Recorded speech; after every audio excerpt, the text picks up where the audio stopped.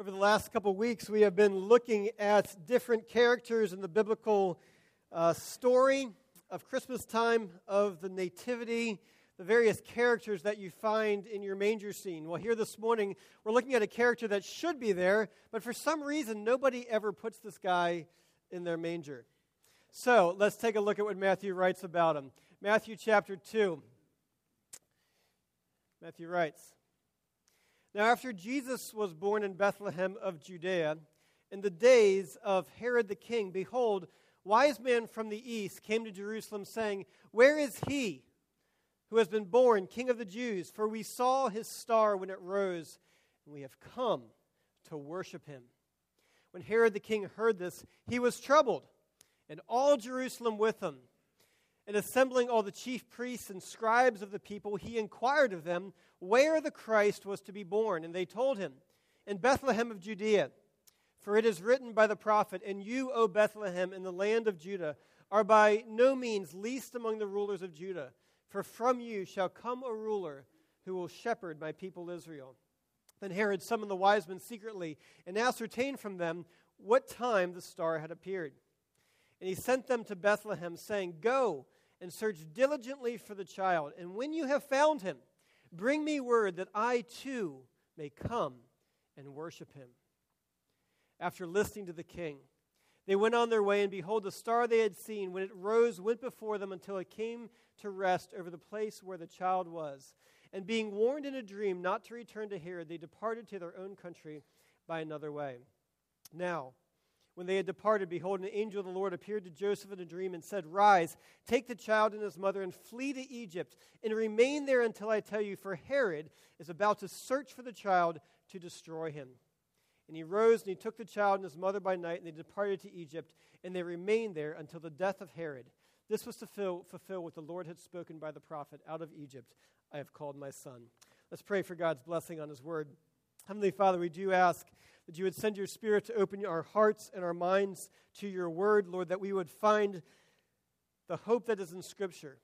Lord, that we would understand Scripture and understand your word not as an escape, not as a fantasy, but rather, Lord, as the truth which deals with the stark reality that many of us deal with and many of us face. Lord, we pray this in your Son's name. Amen. It was a blistering hot day, one of those days where you had 100% humidity and 100 degrees of temperature. So two friends of ours who were serving as missionaries decided that they were going to cool off. And so they decided they were going to cool off. They went inside, made some tropical drinks, and they were going to get into the swimming pool that was outside of their complex. So they went over to the swimming pool, but as they got in the swimming pool didn't have any water in it. And instead, but down at the deep end, the pool had been drained, and down at the deep end, there was about 2 feet of water all the way down at the bottom of the pool. So needing a break, they and their friends went down and got into the bottom of the swimming pool with some tropical drinks, put their floaties in the water, and they laid around and floated in the swimming pool, relaxed and splashed, had a good time, goofed around, stayed in there longer than they should have, but everyone kept lingering, hanging out in this 2 feet of water. Because with the high walls of the pool that surrounded them, and as they lay there on the floaties looking out, all they could see was this crystal clear and bright blue sky. And at that moment, they could have been anywhere in the world. Anywhere in the world. But they knew that as they would walk out of the deep end of the pool and into the shallow, and out of the pool, that they were walking into a world that would slap them in the face, as they would be confronted by coming out of the pool of the stark reality of where they actually were. You see, our friends Luke and Julie are missionaries in Haiti, and they're the directors of a medical clinic outside of Port-au-Prince, Haiti. And they walk out of the pool, and they're surrounded by abject poverty. They walked out of the pool and surrounded by a community that's in the midst of currently the worst cholera epidemic in the world at this point in time. A place where half the children are malnourished, the highest rate of HIV and AIDS outside of Africa, killing 20% of infants who are born, 200,000 children orphaned because of HIV/AIDS. Poor medical care, voodoo witch doctors who do their treatments, and after their treatments only spread the disease further. And there's this couple working as the directors of a medical clinic to bring hope, to bring healing in the midst of one of the worst places on earth. And as they came out of the deep end and they got to the edge of the pool and were standing on the edge of the pool, Julie turned to her husband and she said, "Luke, let's just get back in the pool. Let's just get back in the pool and pretend this isn't where we are. Let's just pretend that this isn't real and that everything is okay." And you know what?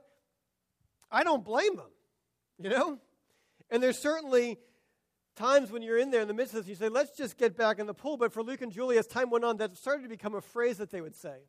That in the midst of, after a tough day, after disease and corruption, which they were regularly dealing with, after more of their medical equipment had gotten stolen, they just finished up and they'd see each other and say, you know what, let's just go float in the pool. Let's just go pretend that we're somewhere else. It became to be a metaphor and a phrase that they would say of when things were difficult, when the stark reality of the world outside of the pool began to become overwhelming. They would say, you know what, it's time. Let's just get back in the pool. Absolutely, for every one of us, there are times when you just need a break. And many of us look to Christmas time and the Christmas seasons to be a break.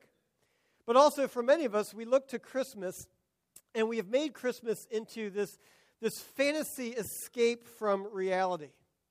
That suddenly at Christmas we are all longing for sugar plums and warm figgy pudding and hanging mistletoe and collecting our chestnuts to roast over the open fire. And that somehow, in the midst of the Christmas season, magically our problems they just go away. That at Christmas, at least once a year, drunks become sober, jerks become nice, Scrooges are magically transformed into doing right to the Tiny Tims of the world. But the Bible doesn't let us have such a saccharine view of Christmas.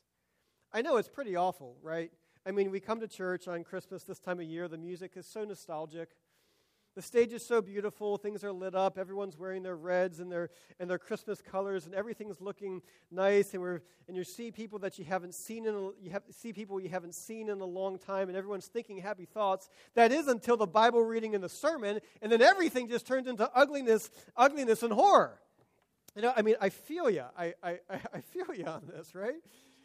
But the Bible does not portray these quaint, idyllic, nostalgic Christmas stories. And in fact, every passage of Scripture that speaks of the birth of Jesus Christ speaks to the birth of Christ in the midst of the stark reality of the world outside of the walls of our swimming pools.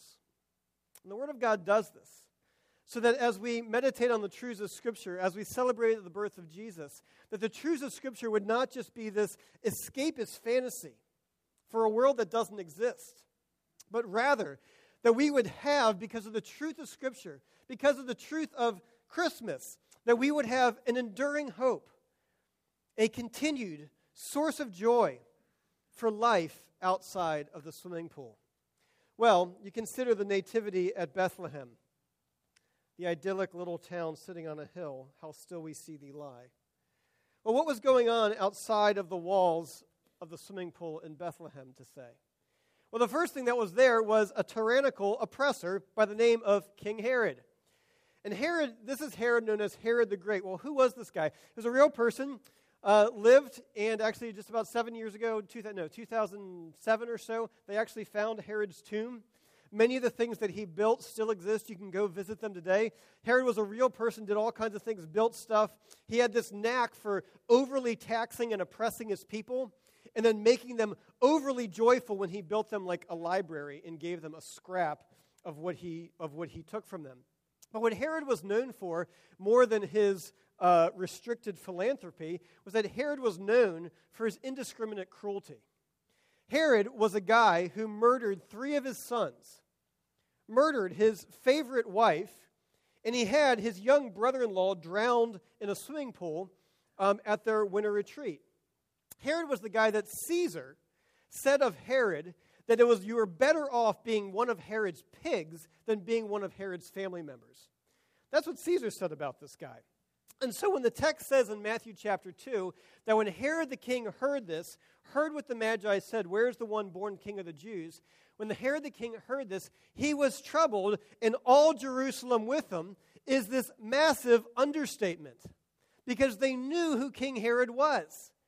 And they knew that if Herod was troubled about a future king, that Herod was likely to do some crazy things. Because for Herod, the arrival of the true king of the Jews was a threat to Herod's throne. Not only to his throne, but to the corrupt religious leaders over Israel at that time and the political leadership in Jerusalem. And Herod was no fool. He knew a political rival when he saw one. And so Herod decides that he's going to stand up and he's going to act like a king. And so he's going to act like the king by massacring all the baby boys around Bethlehem. Now let's consider who Matthew puts in his manger scene that he would have on his mantle over his fireplace. Well, you've got Mary and Joseph, and you've got the wise men. And behind them is this psychotic, despotic tyrant who is bloodthirsty, trying to kill everybody that's in the scene. And not only that, but you have a manger scene that is surrounded by a town and a village that is wailing because their children are no more. And it is there that Jesus comes. You see, Herod is just one of many people, political rulers who are called great, who do atrocious things. I mean, you consider some of these things in the last 50 years, last 75 years. Consider what's going on today with ISIS in the Middle East and how many people ISIS has slaughtered. And then you can realize that as many as ISIS has slaughtered, for every one person that ISIS has slaughtered, Assad has killed 7 times that many. And then you take that and you add a 0 onto that number, and you get the number of people that Idi Amin murdered. And then you add another 0 onto that number, and you get the number of people that Saddam Hussein slaughtered. And then you take that number and you multiply it by 2, we're up to about 4 million now, and that gives you the number of people that Lenin slaughtered in political oppression. And then after that, I mean, there's many more we could put in here, but then you get to Hitler. You know, Hitler slaughtered 17 million people, roughly estimate, and he wasn't the worst. You had Stalin, who had 30% more, 23 million people killed under Stalin. And both of those guys are like child's play compared to Mao Zedong, who slaughtered 65 million people during his rule. And Herod is just one of these political rulers who knew that Jesus Christ was a threat to everything that he had built his kingdom upon. Yet the fact that Jesus is born in Bethlehem with this psychotic, despotic tyrant lurking in the background is good news. And it's good news because Jesus is the long-awaited king who brings that corruption to an end. You know, we sit here this morning, here in Southern Maryland, and we say, yes, that is good news. But I think we miss some of the weight of it because of the blessings that the Lord has given to us. Here in America, where we have a stable government, we have personal freedom, have freedom to worship, that we don't have the fear, the imminent fear of the government suddenly deciding to eradicate us or our loved ones. But consider what Christmas means to Syrian Christians right now, who, like Mary and Joseph, became political exiles fleeing for their lives. Consider what Christmas means for Christians in North Korea, or Eritrea, or Somalia, where there is severe persecution under corrupt and wicked governments. Consider that. The news that Jesus is born in Bethlehem with Herod under the reign of Herod is good news, because Jesus is the king who is coming, the king who has come and will come again to establish a new kingdom that will crush all of the Herods in this world, a kingdom where tyrants are deposed and destroyed, a kingdom with Lord Jesus at the head, before whom every knee will bow and every tongue will confess, yes, some out of joyful praise and others out of forced submission, yet every tongue will confess that Jesus Christ is Lord. And so for Christians in Syria right now, suddenly, when beyond the walls of your swimming pool is the latest Herod to rule in this world. Now suddenly, Christmas becomes good news. It becomes good news not as some sort of escapism, but because now you have hope and you have courage to face the day, because tyrants lose and King Jesus wins as the King of Kings and the ruler over all. But even in the midst of that, that's not the worst thing that is outside of the swimming pool, outside the walls of the pool in Bethlehem, if you will. Because not only are there tyrannical oppressors, but there's also destroyers of God. You see, Herod was not just concerned about the political threat.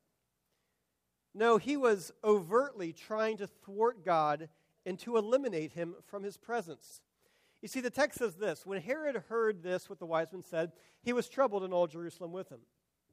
And assembling all the chief priests and scribes of the people, that is, the religious leaders of Jerusalem, he inquired of them of where the Christ was to be born. And they told him, in Bethlehem of Judea.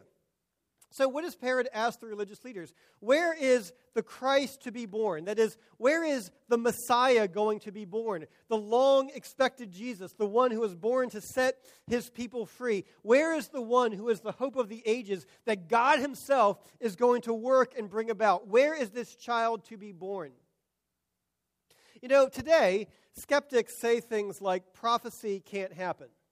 So when you read prophecy in the Bible, it must have been written after the events occurred, because nobody can tell the future, and because nobody can tell the future, therefore the prophecy in the Bible didn't happen. It was written after the Bible was written. So prophecy can't happen because no one is able to tell the future. But if you talk to someone about this and they say, no, prophecy didn't happen, no one can tell the future, you say, but what if it did? What if someone actually did tell the future? What does that indicate? Well, they say, well, it indicates nothing because people can't tell the future. But what if they did tell the future? Well, they can't, so they don't. But what if they actually did? What would actually happen if there was a prophecy that actually became fulfilled? What would you need to have? Well, you would need to have, if it actually could happen, but it doesn't happen, well, you would need to have somebody or something, a force that was bigger than history. You would need to have something that was bigger than history that could not only say what was going to happen, but make sure that what was going to happen was actually going to happen. That you would actually have to have, for prophecy to be true, you actually have to have a God to make that work. Now consider the weight of that as it comes to Herod. Herod is asking, what is the prophecy of God that is coming to fruition under my domain? And what is his reaction? His reaction is this. He tells them, go search diligently for the child, and when you have found him, bring me word that I too may come and worship him. Who do you worship? You worship God. And Herod knew that. He knew who this child was. And Herod's coming and he says, where is this child that when we bring me word that I too may come and worship him? Now, did Herod want to worship him? No. He wanted to destroy him. He wanted to thwart the plan of God. Is that this action that Herod's about to bring about in slaughtering the babies in the land was none less than an attempt by Herod to wipe out the chosen one of God. It wasn't just a political threat. It was a religious threat that God was at work, and Herod is saying, not in my life, not under my rule. It's not really that much different today, is it? I mean, there are so many who would rather eradicate God from their lives than submit to him. People would have to rather to pretend that it's not true, that God doesn't exist, that he's not real, and anything that is real about him, I'm going to eradicate him and get rid of him. I'm going to do that. I would rather do that than to submit to him. And certainly around the globe, there are innumerable kings and governments that have tried to solve their problems by eradicating Jesus or his presence or Christians or Christianity from their midst. But not just so far off, but how about here? There are many people who grew up in the church, who grew up around the church, who grew up around Christians, who would rather eradicate God than submit to him, who would rather eradicate God and the presence of God in their life or anything that reminds them of God or Jesus Christ. They would rather get rid of all those things than submit to them. But there is a problem. That if there is a God who is big enough to foretell the future and make it come to pass, he is bigger than your attempts to eradicate him from your life. So which makes more sense? To act like Herod and to deny, to ignore, to try to eradicate or thwart God and thwart his plans? What makes more sense? To do that or to do what the wise men did, which is to submit to him and to worship him and to join and enter into his kingdom. You know, particularly at this time of the year, some of you are here because you're being nice to another family member. That you've come to church because, we know we're going to see mom. That means we're going to go to church. If we're visiting that religious brother or sibling of mine, that means that we're going to go to church. And so you're saying, okay, we got to go to church. Hopefully we'll hear a nice, warm, fuzzy message. Sorry about that part. And you're here today. Well, how does this passage encourage you and call to you? It's saying don't choose Herod's path. Don't choose convincing yourself that God or Jesus doesn't exist and that you can eradicate him from your life and that you can successfully do that because you are in charge. I can understand that for you, if outside the walls of your swimming pool as you're floating around on your little floaty, I can understand that if outside the walls of your swimming pool that you look over that and you see God or Jesus and that terrifies you, I understand that. For some people, I understand why that happens. But I would plead with you, and I would urge you to not follow the path of Herod, to run from God, to try to pretend that he doesn't exist and to try to eradicate him, but rather to run to him. Because the good news of Christmas is that God has come in Jesus Christ, that he came into a world of darkness, a world where people hated him, and he came into a world of darkness to pursue after people who would have nothing to do with him. Indeed, John characterizes it this way. He says, in the beginning was the Word, and the Word was with God, and the Word was God. That is a reference to Jesus. In him was life, and the life was the light of men. The light shines in the darkness, and the darkness has not overcome it. The Herods of the world have not overcome it. And the true light, which gives light to everyone, was coming into the world. He was in the world, and the world was made through him, through Jesus Christ. Yet the world did not know him. God, through Jesus, pursues people who are in darkness. He pursues people who, yes, outright hate him and would destroy him. And Jesus would himself be destroyed on a cross so that we who would destroy him would be given life instead of death. And he invites us to run to him and to be filled with hope, even in the midst of a world where people will destroy or seek to destroy God. Well, what else is outside the walls of the swimming pool in Bethlehem? As not only is there a tyrannical oppressor and those that would seek to destroy God, but there is also a community that is filled with mourning and grief. The text says this, that when Herod, when he saw that he had been tricked by the wise men, became furious. And he sent and he killed all the male children in Bethlehem and in all that region who were 2 years old or under, according to the time that he had ascertained from the wise men. Then was fulfilled what was spoken by the prophet Jeremiah. A voice was heard in Ramah, weeping in loud lamentation. Rachel weeping for her children. She refused to be comforted because they are no more. You see, for that Christmas in Bethlehem, it wasn't met with throngs of angels singing, but with people wailing. And they were wailing because their loved one was no more, having been murdered out of the jealousy of a psychotic and despotic tyrant. And as many of you know, Christmas is often the most lonely time of year. Time of year because of challenges and problems. Time of year because, one, it's the time of year when more people die at this time of year than any other time of year. It's also the time of year when people are the most lonely because of loved ones that they've lost, because of estrangement in their life, because they say, here comes another Christmas, and yet again, I am alone. But let us again notice that this is where Jesus came. He came to Bethlehem. He came to a town where there were people mourning and wailing because of the loss of their loved ones. He came to a town such as Bethlehem, and he came to Bethlehem, and he came to this place because we need a rescuer. We need a redeemer.